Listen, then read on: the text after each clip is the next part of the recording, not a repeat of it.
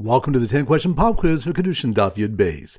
Number 1. Which something when a person who digs the 10th tefach in a pit is chayiv if an animal falls in and dies? That's on Daf. Yud. Good. Number 2. Which something when a purchaser of all grades of land can prevent ksuba and debt collections from the edis? That's on Daf. Ches. Good. Number 3. Which something when one would be chayiv for damages to live kachim kalim, such as a bachor or shlamim? That's on Daf. Yud Beis. Good. Number 4. Which daf do we have machokas whether a shomer who gets another shomer to watch the item is chayiv for damages? That's on daf. Yud Aleph. Good. Number 5. Which daf do you discuss if avadim are kark regarding acquiring metaltalin along with them? That's on daf.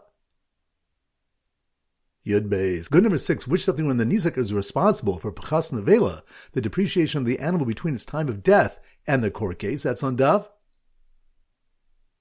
Yud. Good. Number 7.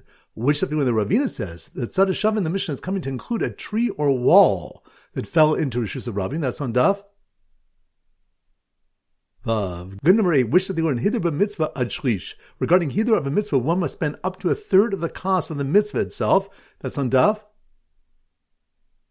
Task. Good. Number 9. Which something when that nowadays an unblemished bechor may be sold by a Kohen while it's alive? That's on Daf. Yud Beis. Good. Number 10. Which they learned that the word yashiv in the pasuk is to include shavakesef, even subin, as payment. That's on Daf. Zion. Excellent. That concludes today's pop quiz. This is Rabbi Avram Goldhar from Zichron wishing you a great day and great learning.